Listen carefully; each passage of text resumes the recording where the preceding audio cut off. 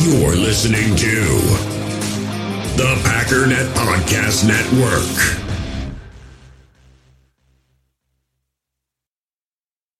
We all have smartphones, and we all know they're pretty amazing, but they also can be amazingly distracting, especially when we're around other people. So US Cellular wants us to reset our relationship with our phones by putting down our phones for $5.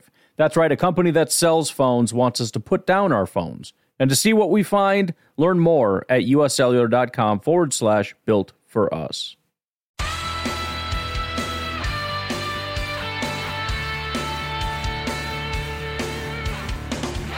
Ladies and gentlemen, welcome back to the Packernet Podcast. I am your host and guest panelist, Mr. JJ Leahy. Check us out online, packernet.com. Find me on Twitter at JJ Leahy. This is as weird for me as it is for you, but don't worry, we'll get through it together. Okay, we're trying something new. I have been building a relationship with about 80% of you for around the last year. Regular listeners of the show are going to be familiar with my voice from The Daily Cheese. That's a Packers news update, I guess bulletin you would call it, that when there's actual Packers news going on, which is not happening right now, The Daily Cheese gets published as frequently as daily. So here at Packernet, we are trying something new. We'll see how well it works.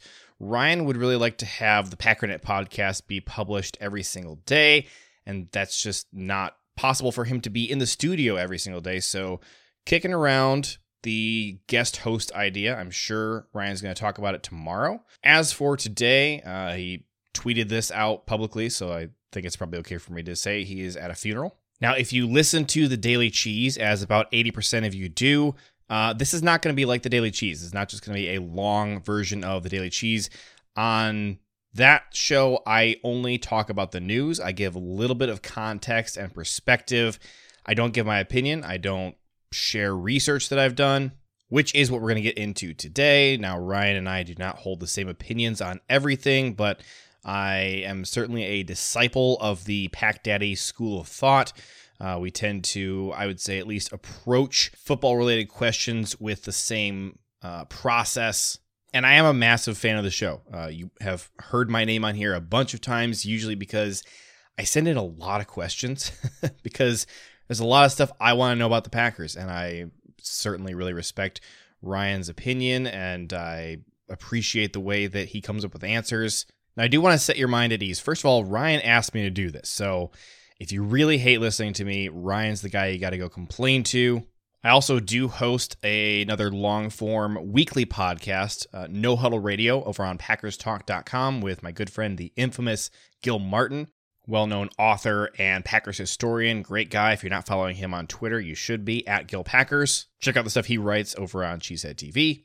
So what I want to do is keep this still in the spirit of what Ryan does on the show. So I am going to try and commit to every time I mention the Chicago Bears, I hit pause so that the end of that word gets cut off. I really would not want you to feel uncomfortable by hearing the full word and wondering what podcast you're listening to.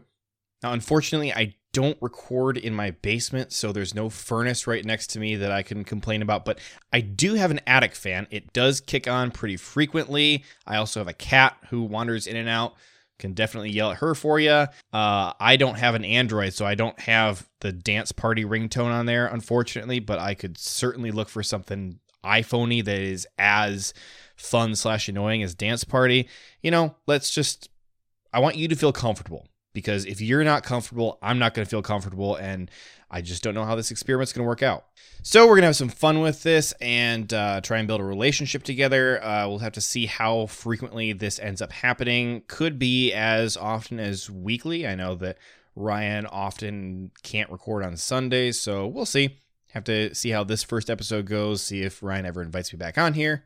Next time, if there is a next time that I do an episode on here, we're not going to have a preamble where I introduce myself to you. I'm just going to hop in and start talking Packers or draft or whatever the topic of the day is. And today we are going to touch on a bit of the draft and a bit of the Packers and see where that goes.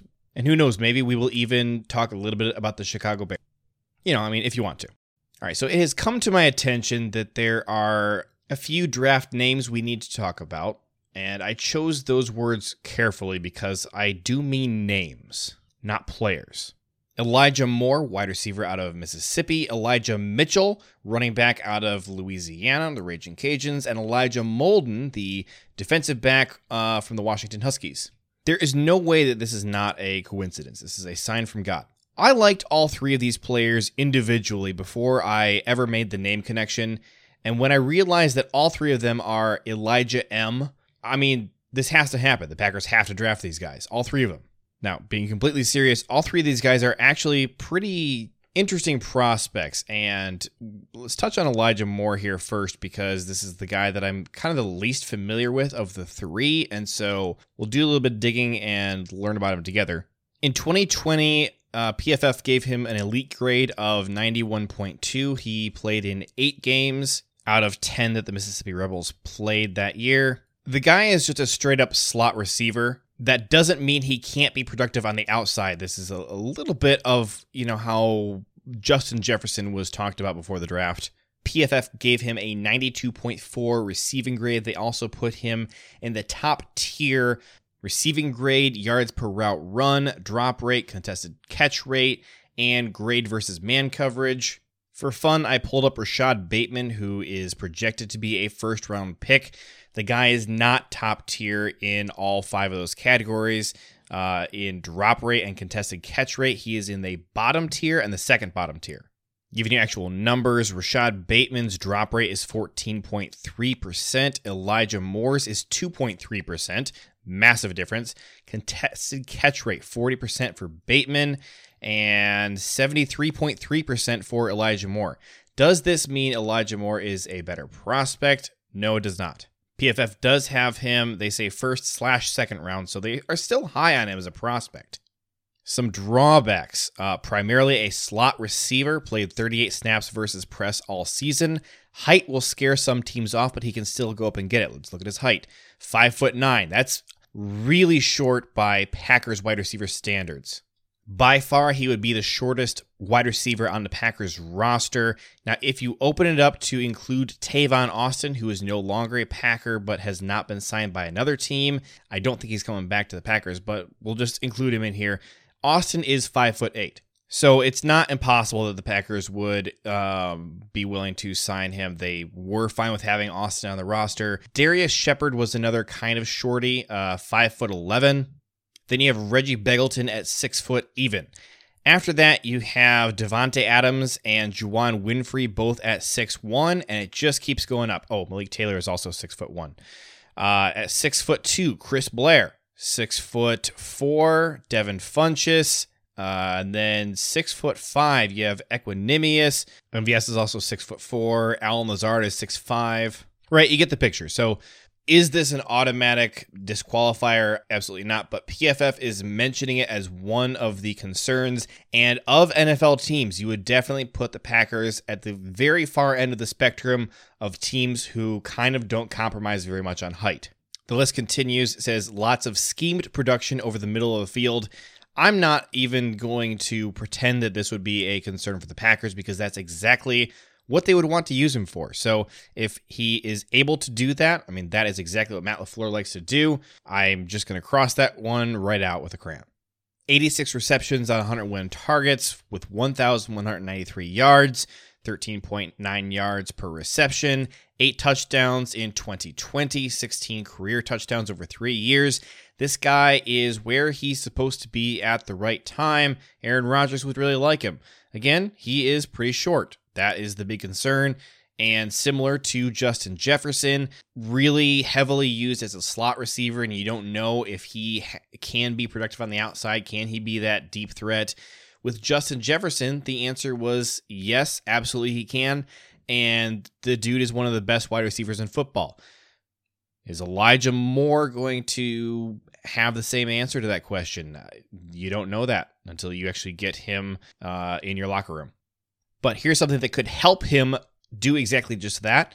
He's blazing fast. His 40 time was a 4.34. Now, Ryan mentioned like a couple days ago that everybody's 40 times this year feel kind of ridiculously fast, and he's not sure he really trusts the number, so worth mentioning that. But The only guy last year who posted a faster 40 time was Henry Ruggs, who ran a 4.27. No other prospect at all ran a 4.34. So Elijah Moore, extremely fast. Here's an article written by Michael Wayne Bratton about a month ago. Looks like he's an Ole Miss writer. He says, when it comes to a receiver carrying an offense, only Devontae Smith, Alabama, could claim to have done more to help his team last season than Elijah Moore.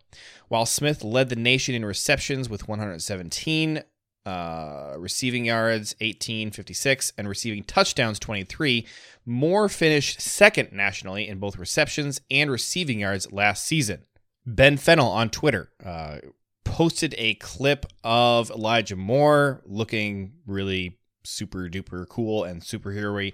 He's a NFL draft so-called expert for NFL Network and ESPN. I mostly tend to like the kind of stuff he posts. Not super familiar with his work, but he posts this clip of Elijah Moore and writes, "Great sign of confident hands is maintaining speed at the catch point on crossing routes." Exactly what Moore is doing in this clip. He goes on to say, Moore can pluck and move with the best of them. Dude has really great hands. We see that in his stats. His drop rate is ridiculously low, 2.3%. In this montage clip that Fennell posts, he doesn't wobble the ball at all. He just snags it from the air and keeps going, doesn't slow down at all. Seems like he would be a phenomenal fit with LaFleur's offense. All right, I have spent a lot of time talking about Moore. We got to move on to a couple other Elijah M's. But first, we're going to go ahead and take our first break. In the hobby, it's not easy being a fan of ripping packs or repacks. We get all hyped up thinking we're going to get some high-value Jordan Love card, but with zero transparency on available cards and hit rates, it's all just a shot in the dark. Until now, introducing slab packs from arenaclub.com, the only repack that provides real value, a complete view on all possible cards, and clear hit rates for each one. Now when I buy slab packs on Arena Club, it finally feels like I know what I'm getting. And honestly, the best thing for me and my son is the fact that we're kind of novices into this. When I walk into a card shop with my son, and a card says it costs $40, kind of just taking his word for it that that's a good value. So I appreciate the transparency on grading, as well as just getting excited about seeing what you could potentially get. Right now, you can get 10% off your first purchase by going to arenaclub.com/packdaddy. Wow, that's crazy offer. 10% off a $400 slab pack. That's $40 right there. Anyways, that's arenaclub.com/packdaddy for 10% off your first purchase. We all have smartphones, and we all know they're pretty amazing, but they also can be amazingly distracting, especially when we're around other people. So US Cellular wants us to reset our relationship with our phones by putting down our phones for $5. That's right, a company that sells phones wants us to put down our phones. And to see what we find, learn more at uscellular.com/built for us. Elijah Molden is a slot corner. PFF has him listed as a safety. They project him to be a second-round pick. It looks unlikely you could get Elijah Moore and Elijah Molden because of how early they both will go in the draft. Molden climbed really steadily from the beginning of the year up to the beginning of March, rising from a fourth-round prospect all the way to projected second. Aggregate, he is projected to go around pick 55, which means he would be gone before the Packers' second-round pick. 5'9", 192 pounds, ran a 4.62 40. That is considerably slower than the 4.48 average cornerback in the NFL. If Elijah Moore is a slot receiver who could potentially be more, Elijah Molden is a slot corner who could not be more. Partly why having him play safety makes a little bit more sense, although he's kind of on the smallish side for his safety, but the average 40 time for a strong safety in the NFL is a 4.55, sorry. Free safety, 4.53. Still faster than Elijah Molden. However, PFF does not make any bones about the fact that he is the best slot corner in college football over the last 2 years. They emphasize that multiple times in his profile. He had an 85.2 overall grade in 2020. He had a 90.8 in 2019, came down a little bit more. Also did not play in very many games. He played 4 games in 2020. His 2020 stats and grades overall are not that much to look at. He didn't play very much in 2020. Stat comparables. Coverage grade, they gave him an 86.2, top tier. Second one they have mentioned here is his run defense grade, 77.2. They still put him in the top tier. He's a good player there. Missed tackle rate, 13.9%. That's a little bit north of average in the good way, but it's not super far away from average. Forced incompletion rate, 11.1%. Same deal as missed tackles. Average depth of run tackle, 5.1 yards. Not great. That's pretty high. That's, if you remember the concerns about Blake Martinez and, okay, he always got his guy, but they would pick up the first down before he got to him. This is kind of the same thing you're seeing with Molden. Dude is a slot corner. The types of routes he's covering are going to lead to this a lot. So how much of that you're going to hold against him? What I'd like to do would be to compare him against Shaun Wade. The problem is Shaun Wade didn't really play slot corner very much in 2020. That was a 2019 thing. And the PFF that I have does not give me access to those kind of stats for prior to 2020. Molden has been compared a lot to Shaun Wade. Now, Shaun Wade, excellent slot corner. They moved him outside in 2020, and he kind of showed that he couldn't really keep up outside. Hurt his draft stock a lot. He moved from borderline mid-first round pick down to probably fourth round at this point. He's just plummeted. The draft community has a higher regard for Elijah Molden, who is still just a slot corner the same as Shaun Wade is. And remember, Shaun Wade is a very, very good slot corner, and they are still saying that is only worth a fourth round pick. Now, it's possible that they're looking at Molden and saying, well, we don't know if he could be productive outside, whereas we know Shaun Wade definitely can't. I'm not really going to put a ton of stock into that. I think that what you can more safely lean on is just that the draft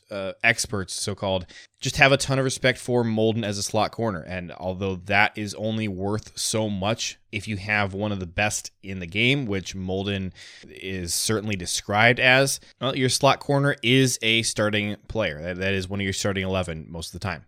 Pros and cons. Let's go through them. Elijah Molden, one of college football's best at transitioning to vertical routes from the slot.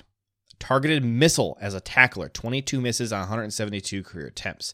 Got his hands on 17 passes over the past year and a half. He's a playmaker. No fear despite size.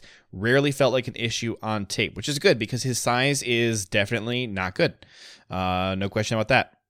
Cons, only a slot corner over the course of his career, dabbled at safety in the final game of 2020. I think that is a bit understated. I think he has played more safety than just that. I don't have stats for you, but that I think that's considerably understated. Lack of length makes transition to safety a difficult one. Could scare teams off. I mentioned that in my opener. Wants to take on blocks in run game, but won't realistically do so in the box. Here's a big one. Relative athletic score, a putrid 4.65. Composite size grade, poor. Composite speed grade, poor. Well, we already knew that he was slow and small. No question, though, this guy cannot be a replacement for Kevin King. He just can't. This is a very different type of player. Every draft profile I've seen on him is very adamant about where they want him on the field, whether that is as a slot corner or as a nickel, and it's always inside. You're not going to see him play on the outside. He just can't do it. This would be an upgrade over Chandon Sullivan or a Raven Green replacement, not over Kevin King. So, I don't know, a second round pick seems a little bit high to spend on Elijah Molden, particularly because you could get the same type of player in Shaun Wade, who, as I mentioned, is projected right now to go in the fourth round. Is Elijah a better player? Probably, but for where he's projected to be drafted, it just, the value doesn't seem to be there for me. I do really like him. I didn't bring him up for no reason. If he goes in the second round, I am going to say, yeah, hope it works out for you guys. I'm glad we didn't spend a second round pick on him. If he falls a bit, jump all over this guy. Third round, fourth round, heck yeah. And for the record, I would take him over Shaun Wade. Ryan, if you're listening, I'm not fanboying over Shaun Wade because he's an Ohio State guy. You know darn well that Shaun Wade is an excellent comparison to Elijah Molden. So this brings us to our third and final Elijah M. Elijah Mitchell, running back. Of the three guys, this is my favorite, and part of it, honestly, is I love running backs. Running back is one of the positions that I have the easiest time evaluating. J.K. Dobbins, another Ohio State guy, yeah. The only running back so far in the last few years since I started paying attention to the draft that I was really high on, who so far has not done well in the NFL. I think Dobbins was my second favorite running back in that draft, behind Jonathan Taylor. Dobbins is not terrible. 71.5 overall grade last year. He had an 81.6 rushing grade, 46.2 receiving grade. That's not awful. For being a second round pick, it is disappointing, and it's certainly not in the same tier as Jonathan Taylor. 83.9 overall, 84.1 rushing. Yeah, that is slightly higher. I had to check Dobbins' rushing grade. And 73.3 receiving grade. Jonathan Taylor was definitely a lot better than Dobbins. And I did have Taylor ranked higher. But other than Dobbins, my track record on running backs is pretty good. And I really like Elijah Mitchell. 2018, 83.8. 2019, 86.9. 2020, down slightly, 85.8. That would be his second best of the 3 years. Played, looks like every game for all 3 years. 141 rushing attempts in 2020. Got 869 yards, 6.2 yards per attempt, 8 touchdowns. Receiving, I don't have a grade for Elijah Mitchell's receiving. 19 targets, 16 receptions, 153 receiving yards. You see similar numbers receiving for all 3 years in terms of receptions off of targets. 21 targets, 20 receptions in 2018, 13 targets, 10 receptions in 2019, and just to repeat, 19 targets, 16 receptions in 2020. Seems pretty good in the receiving game. I wish that PFF would give him a receiving grade. I don't know why they don't. Let me hype him up for you a little bit before we get into the cons. John Meerdink of the Blue 58 podcast broke down running backs that the Packers have shown interest in. What's their type? What seems to be the traits that they're looking for in Green Bay? Obviously, we know that the narrative is that the Packers really like the guys with a high RAS, 8 or higher out of 10 on RAS. Ryan has made a point of pushing back on that lately. I don't put a ton of stock into it, but 7.5 RAS is what is considered good just by the rest of the league. Mitchell is a 9.44. 9.44 out of 10. Meerdink highlights the height-adjusted speed score, something that he's really interested in. You want not just the small, shifty guys. You want guys who can move a lot of mass really quickly.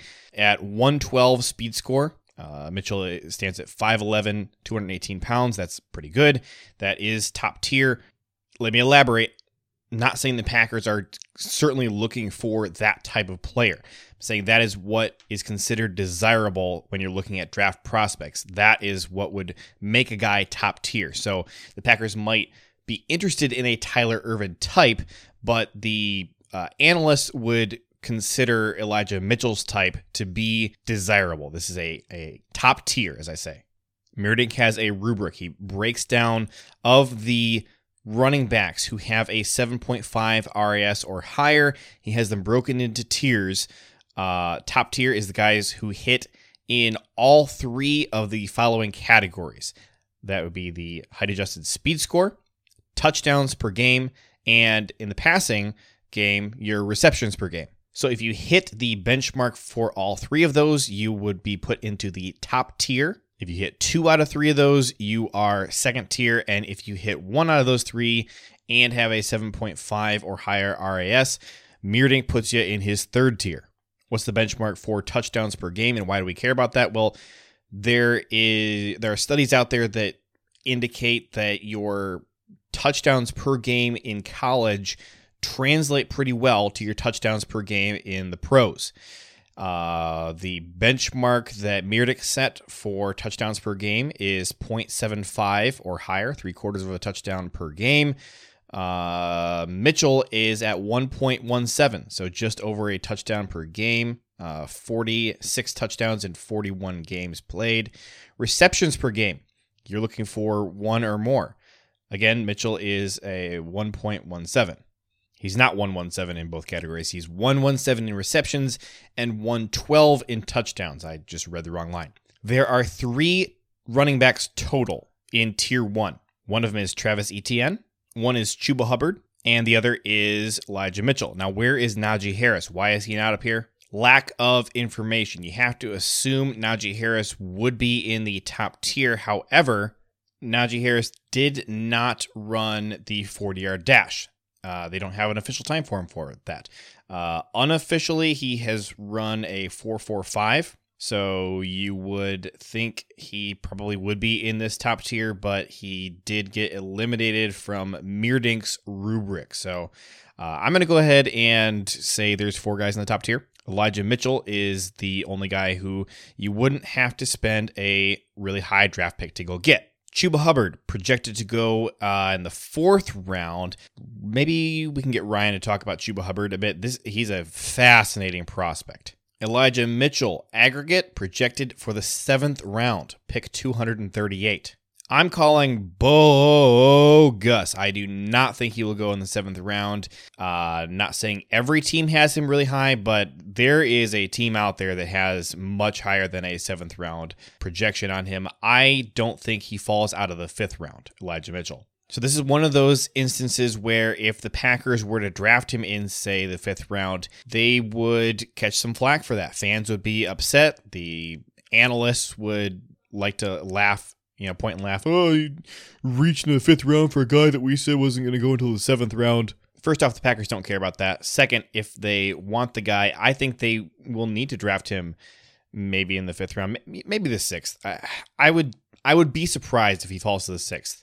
The guy has too many pros and not enough cons for me to see him falling out of the 5th round. The highest he's ever ranked in the aggregate, according to NFL Mock Draft Database, looks like January 23rd, he was at pick 150.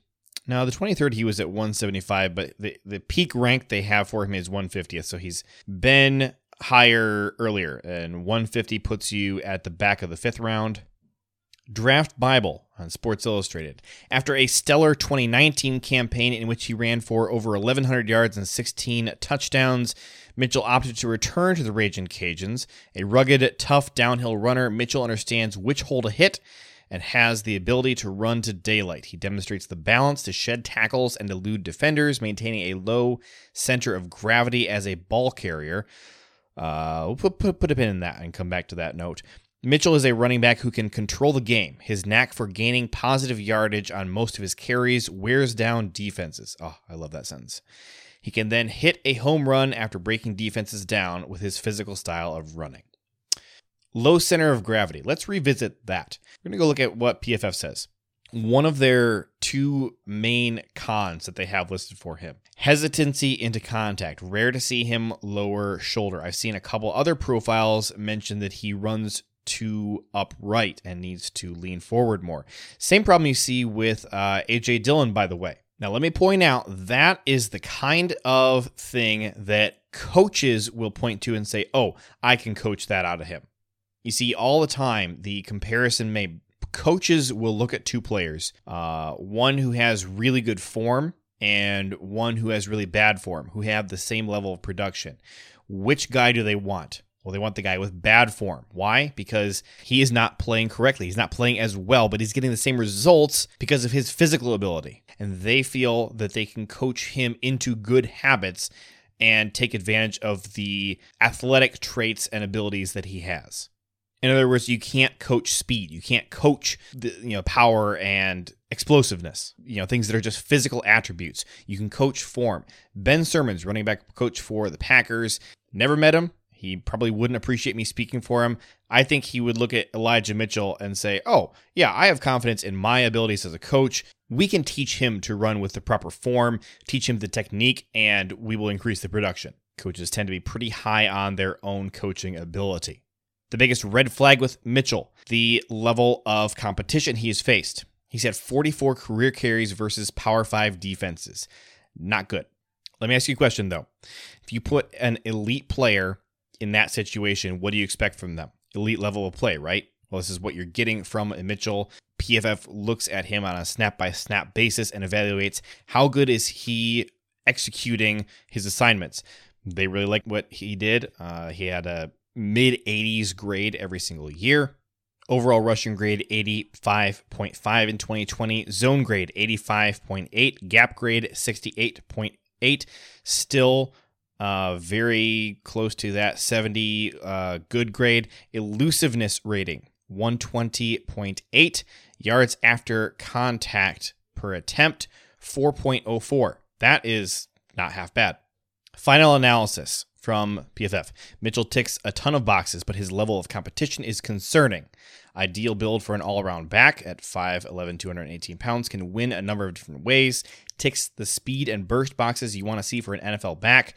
Talented footwork for a bigger back. He does have 3 years of production. They do note as a point of concern, he ran behind a dominant Louisiana line that has produced multiple NFL players. I mean, I'm not going to ding a guy for having good teammates. PFF has decided to do so. They project him as a 6th round pick. So there you go. The 3 Elijah M's. I like all 3 of them. Elijah Mitchell, running back, would be my favorite of the 3. Then Elijah Moore, wide receiver. And again, it's more to do with I just am really in love with the running back position.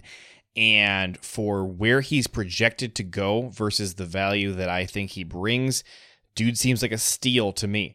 Elijah Moore, fantastic player, and he is being projected draft-wise as such. This would be your first pick of the draft if you get Elijah Moore. I would basically put it out of the question of could the Packers get him with their 2nd pick in the draft. Could he go in the 2nd round? Absolutely. Will he go at the back of the 2nd round? I don't think so. Elijah Moore, definitely the better player between him and Elijah Mitchell, as far as we can tell. Value-wise, Mitchell wins hands down. And then Elijah Molden, cornerback. Again, this is a guy I don't like where he's being drafted. Actually, in his case, I would say that this is just too early, not even just for the Packers, but it's too early to take a guy with, his ceiling and his skill set. The running back and the wide receiver, both of those Elijah M's have a high floor, and you have questions about their ceiling. The cornerback has a high floor, and we know he has a low ceiling. But if he falls to the 3rd round, certainly the 4th round, then I'm interested in taking a swing at Elijah Molden. So, would love to get any one of these 3 guys. Let's take a break, and then we'll come back and talk about some non-draft stuff. I got interesting interview for you to listen to. With threats to our nation waiting around every corner, adaptability is more important than ever. When conditions change without notice, quick strategic thinking is crucial. And with obstacles consistently impending, determination is essential in overcoming them. It's this willingness, decisiveness, and resilience that sets Marines apart. With our fighting spirit, we don't just fight battles, we win them. Marines are the constant our nation counts on to fight the unknown. And through adaptable problem solving, we do just that. Learn more at Marines.com. All right, we're back. So, the Packers signed a new long snapper. They have 2 long snappers on the roster, and I want to talk a bit about special teams, one of my favorite topics. Definitely not a sexy topic, but really important, and after how much special teams hurt us last year, it needs to be a priority. Unfortunately, it is. So, Joe Fortunato, long snapper. He previously was with the Dallas Cowboys last year. Interesting guy because he has not played a down of football since 2015. I talked to him on the phone, asked him what was up. It was really interesting to get an NFL player's perspective and peek behind that curtain and see just how hard it is to break into the NFL. Joe is just a normal guy like you or me. And the interesting thing is, long snapper is such a unique position. There are going to just be basically 32 long snappers in the league. This isn't like wide receiver where you're going to have several of them on the practice squad. You don't get chances to impress or show what you can do. Basically, if the team has a really crappy long snapper and they want to replace him, then they'll bring in competition, and otherwise it's just not something they think about. At one point, Joe said, second long snapper in, first guy out. When they're looking for, okay, we got to trim down to 90 players, and then we got to trim down to 53 players. Your second long snapper is the very first place you look of, okay, we're not keeping multiple. We're not keeping a backup long snapper. Is the starter good enough? Great. See ya. The following year, I didn't do as well as I'd hoped in the camp. And I ended up, through like a connection and like sending my film out, I got to work out with the Falcons in the beginning of August. The next year, I went to rookie minicamp with the Giants, and they already had 2 snappers, and nothing happened. And thank God the camp didn't get canceled. The country shut down literally a week after his honors combine last year. Otherwise, I probably wouldn't be still doing this because I wouldn't have would have been no reason to keep going. You know what I mean? Yeah. And I ended up signing with the Cowboys. Then the off season gets canceled. I don't get out there to the end of July. I'm there for 2 weeks, and then they cut rosters and preseason games. So they cut me. And I'm the second long snapper, first to go. So going in this year, I'm like, all right, I gotta make it happen now. I'm running out of time here. I'm so close. And I actually had to work out with the Packers in November, and then I went out to the camp 2 weeks ago, Gary's Honors Combine again, and I thought I performed as well as I could have. And by the grace of God, I got this opportunity in Green Bay, and I don't think there's any opportunity better in the NFL right now. So I'm very fortunate. Hey, way to stick with it and Thank you. Keep pushing through. And what was your season with Dallas like? Literally, I was there for like 2 weeks. It was really, I was fired up to finally get out there. Beautiful facilities, and then great Coach Fossil, their special teams coach. I admire him. I was excited to get to work with him and learn from he's been there forever, this guy LP. I thought it was a perfect situation to get to learn and get ready. And then I got sent home because there was no opportunity for me to get experience. You know what I mean? And they didn't want to hold a second snapper. But I enjoy. I mean, it was a blessing because it allowed me to keep going with this. You know what I mean? Now I'm here in an incredible opportunity, and it kind of seemed like it all like happening. I always felt like I was doing the right thing, and every year a small thing would happen, and I'd take I always felt like it was a small step forward towards where I was trying to go, and there was always something that kept me in it. Moving forward, seems like I got the opportunity I've been working for the past 5 years. So I'm just hoping I'm able to make it out there and nothing changes, but I'll be ready to go when the time comes. What was going through your mind when the Packers called Brian Gutekunst? Well, it was actually literally 1 week ago from this moment, like right now. I was driving home from getting lunch with my girlfriend, and my agent called me and it popped up, and he doesn't call me unless it's something important. And I was like, oh crap. So I picked up my phone, and he's just like, Joe, I just spoke with the Packers, and they want to fly you in and sign you. And my heart was pounding. I was so excited. I've been, this thing, it's hard. It's not easy staying at this, knowing that you never know what could happen. Things could not go, easily not go your way. It's so hard to get your foot in the door as a long snapper in the NFL, especially in my situation right now, having been out of college for a little while. I can't even put into words, really. It was just such a exciting feeling, and I'm just so happy I could tell my dad, we got some good news here, and the dream continues, especially Green Bay. Where else would you rather be in the NFL? The Green Bay Packers, it was incredible. Will Joe Fortunato be the long snapper for the Packers this season? Will he beat out Hunter Bradley? So Joe knows it's a long shot. Hunter Bradley was drafted. Not many long snappers are drafted. New special teams coordinator for the Packers, Mo Drayton, was asked about Hunter Bradley and J.K. Scott, and he said that the wording he used is that their backs are against the wall because they didn't make significant improvements in the last couple seasons.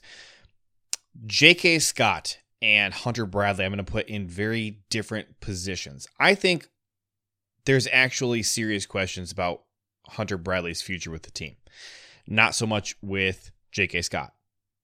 we have 2 punters and 2 kickers. Ryan Winslow is the other punter who has been on the roster since the end of the 2020 season.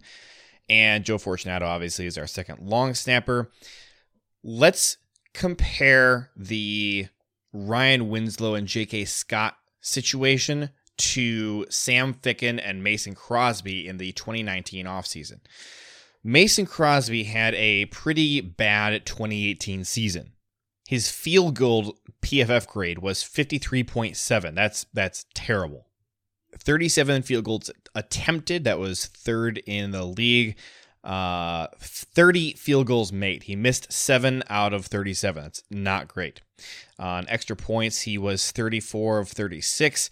Now, the big game that everybody remembers is that Lions game where Crosby basically single-handedly lost that game. The worst game of his life. He missed 4 field goals and an extra point. That is 13 points that Crosby left on the board. The Lions won by 8 points. He missed field goals of 41, 48, and 38 yards in the first half. And then he missed a 56-yarder in the fourth quarter. I don't know why you even attempt a 56-yarder after he's already missed from 38, 48, and 41 yards in that game. His 42-yarder, they say, hit the right upright, as did his 1 extra point attempt. Let's take that particular game out of the equation, okay? So on that day, he missed 4 field goals and an extra point. So total, if you take those out, then he attempted 30 field goals and made 33 of them. Attempted 35 extra points and made 34. Still not awesome. Compare that to 2019 after he had competition in the preseason. In 2019, he attempted 24 field goals and made 22 of them. Attempted 41 extra points and made 40 of them. His field goal grade in 2019 was 71.8. 2020 is such a dramatically different year. It's hilarious because the Packers offense was crazy in 2020. So they were settling for field goals far less. He only attempted 16 field goals. That was tied for 29th in the league. He made all 16 of them. He was perfect on field goals. Attempted 63 extra points because they scored so many stinking touchdowns. He made 59 out of those 63. That was the most attempts and the most extra points made in the entire league. 74.2% field goal grade. And then his kickoff grade was 78.7, which is up from the previous couple of years. 67.5 in 2019 and 66.7 in 2018. So 2020 was a much better year for Mason Crosby than the last few have been. In the 2019 offseason, after his terrible 2018 year, Goody brought in Sam Ficken to be competition for Mason Crosby in the preseason. Bill Huber writes that on August 31st of that year, after Sam Ficken finally got cut, Mason Crosby has beaten out Sam Ficken to earn a 13th season as the Green Bay Packers kicker. It was a hotly contested battle with Ficken, the strong-legged but inexperienced challenger. Sounds like Ryan Winslow and Joe Fortunato. Crosby hadn't faced a challenger since 2013 when he was coming off a dreadful 2012 season in which he was a league worst 21 of 33, which is 63.6% on field goals. Crosby wasn't that bad in 2018, but he wasn't very good either. Here's the thing. Mason Crosby was not that much better than Sam Ficken in the preseason. They were putting up, both of them, pretty much perfect reps in practice. Hard to find a flaw with either one. So at that point, you had to ask the question, is it worth paying all the extra money to Mason Crosby when Sam Ficken is putting up the same production as Crosby is in training camp? Well, the Packers chose to roll with Mason Crosby. In other words, Sam Ficken did not outright beat Crosby, and so the veteran experience that Crosby provided was what won him the job. I don't think there was actually any serious intent by the Packers that Ficken was going to beat out Crosby. I don't think they really thought Crosby sucked. They were challenging him to be better, and he has been much better since that training camp battle. Something interesting, Sam Ficken has not gone on to have any kind of a remarkable career since then. In 2019, he played for the Jets. Actually, I think he just played for the Jets for both years. 2019, 27 attempts, 19 made. Ouch. For how well he played in training camp, the dude was terrible on the field. Awful. I remember at this time, I was actually, at the time when Ficken was still on the roster and they had not decided to go with Crosby, I was in favor of moving on from Crosby and saving a lot of money by keeping Ficken. But here was my big concern. Rewind the clock back. At that point, the Vikings and Bears both did not have kickers. This was just months after the Bears were eliminated from the playoffs due to the double doink. They were desperately searching for a kicker. Took quite a while, more than a year later before they finally found a guy. The Vikings did not have a kicker either. Both these teams were cycling through just terrible kickers. The Vikings, let me look this up. What pick did they trade away for Kari Vedvik? Let me look this up. A 5th round pick. The Vikings traded a 5th round pick to the Ravens for Kari Vedvik and then cut him just a few weeks later. Well done, Minnesota Vikings. So obviously, I was definitely terrified that if we cut Mason Crosby and kept Ficken, there was no chance in the world that he was not going to become a Bear, because that is just how the NFC North works. But I was also scared of moving on from Ficken. They cut Ficken. Bears and Vikings both passed on Ficken, and Ficken became a Jet. So in 2019, he had that crappy season. In 2020, he was a little bit better. Only attempted 15 field goals. The Jets' offense was atrocious. 15 field goals. He made 13 of those, attempted 15 extra points, and made 12 of those. In all 4 of those categories, he ranks either 31st or 32nd in the league. Field goal grade 47, kickoff grade 60.1, one of the worst kickers in the league. Just a reminder to never take what happens in training camp as gospel and not put so much emphasis in it. And we see this every single year. Guys just ball out in the preseason and then do nothing when it's game time. Hey, here's a fun fact. In 2020, Mason Crosby scored 107 points. He put up 59 on extra points, and he had 40 points total coming off of field goals.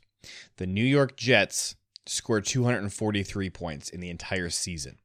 Mason Crosby single-handedly almost put up half the number of points that the entire New York Jets offense scored. Not really making a point. I'm just saying that happened. So Sam Ficken was there to motivate Mason Crosby to play better. Mason Crosby needed to become a better version of himself than what he was in 2018. I think this is what Ryan Winslow is to J.K. Scott. J.K. Scott, for all the crap that he gets from fans and from analysts, PFF grades him out as the 4th best punter in the NFL. His punting grade was 77.9. For some reason, he has a kickoff grade as well. I think he had one kickoff when Crosby was hurt. I think that was maybe that was the Rams playoff game when Crosby got folded like a pretzel and was out for a few minutes. And anyways, doesn't really matter. You don't hire a punter for his kickoff ability. Anyways, 77.9 is pretty darn good among punters. He, like I said, is the 4th best punter in the league via PFF. Now, his actual stats are just so hard to judge. How do you judge what makes a great punter? Well, you don't want touchbacks. You want punts that land in between inside the 20. You also want a really nice hang time. The problem with J.K. Scott is a ton of his punts were returned. Average yards per return, 17.1. Explain to me how that is J.K. Scott's fault, that the Gunners and the rest of the special teams are all sucking at their jobs. Ryan's already ranted on this. I don't need to do the same. I'm bringing it back up so it's fresh in your memory. Hunter Bradley, on the other hand, kind of sucked last year. A lot of bad snaps. There was one in particular, very memorable bad snap. This was in the Rams game. J.K. Scott saved that play. There was a bad snap from Hunter Bradley. Nobody was blocking. I think Oren Burks in particular just ignored the guy in front of him. J.K. Scott somehow snags this ball out of the air where it's not supposed to be and still manages to get it off his foot, and it lands inside the 5-yard line. Now, you talk about a moment that could have gone badly. That right there, and this is before the game was salted away. This was back when the Rams were still well within punching distance of the Packers' score. This was very nearly a blocked punt.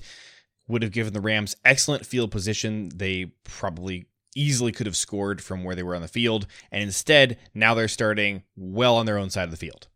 And this was far from the only instance where Hunter was a liability. I think the Packers are viewing the Joe Fortunato and Hunter Bradley competition much more as an actual competition as opposed to just let's motivate Hunter to be better. Now, at the end of the day, you just want the best long snapper out there. Do I care who wins? No, I don't.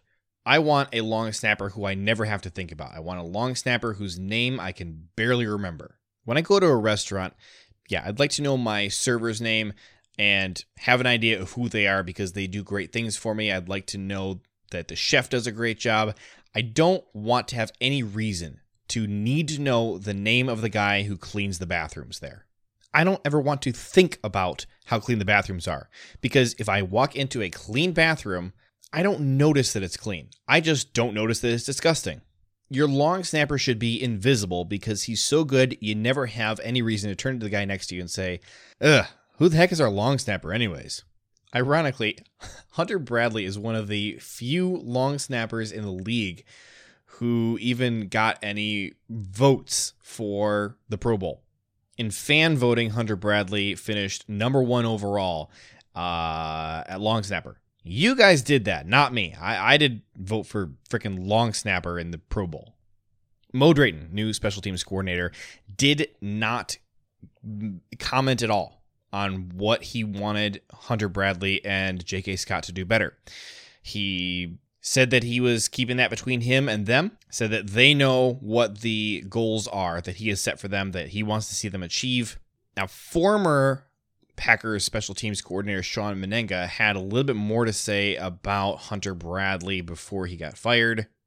This was about a year ago. This is before the 2020 season began, and there were some questions in his mind, actually, even though fans had not seen anything yet to alarm them at all. But Menenga says there's a couple of snaps at different points toward the middle of the 2019 season, and he had a stretch at the end of the season where there were a couple of short snaps that had some wobble to them.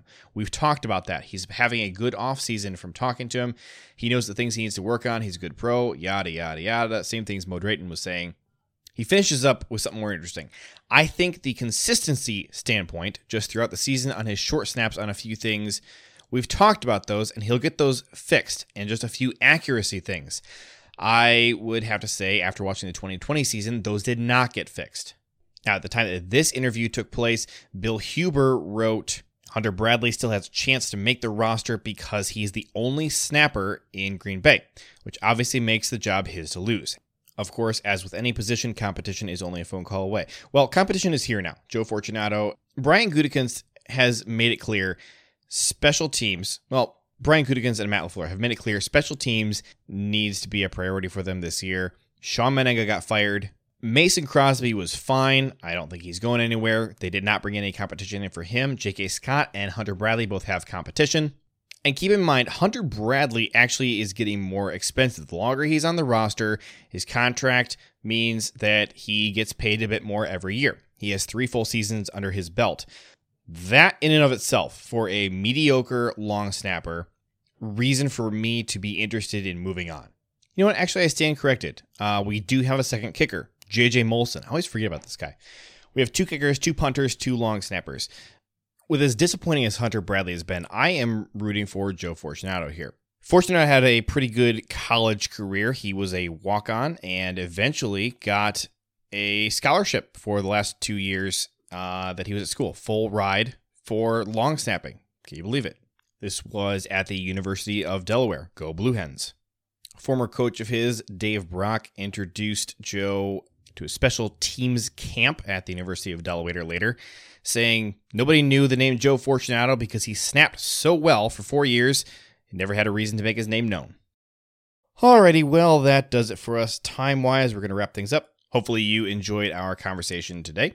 I apologize because we never did end up talking about the Chicago Bears, but you got some extra podcast material for your Sunday. We are just 4 short days away from the NFL draft. The Packers will either trade back out of the first round or we will have a new Packer to cheer for. Follow me on Twitter at JJ Leahy if you want to keep up with everything Green Bay Packers, and I will hopefully see you again soon. Have a good one. Bye-bye.